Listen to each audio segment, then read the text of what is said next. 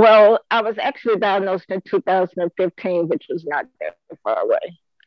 The way I was diagnosed is that I went into the hospital experiencing chest pains, and I thought I was having a heart attack actually. I had the symptoms of being fatigued, having a lot of nausea, having a lot of body ache. So it was a combination of things. I thought I was having the flu at one time. I thought I had pulled a muscle in my back at one time. But what really got me to go to the hospital and to be admitted to find out what was actually going on was the um, actual events of thinking I was having a heart attack. And so once I got into the emergency room, the doctor said that they noticed there was some irregularity in my heart.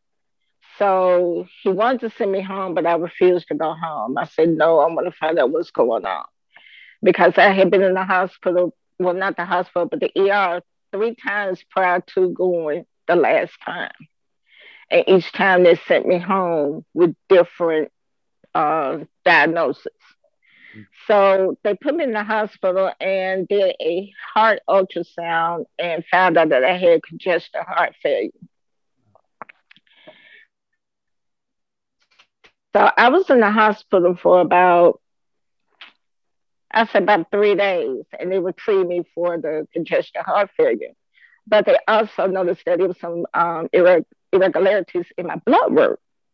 So my daughter, being in medical school at that time, talked to my doctor upon discharge, and he was telling her about my blood work, and she said, "Well, test my mom for multiple myeloma."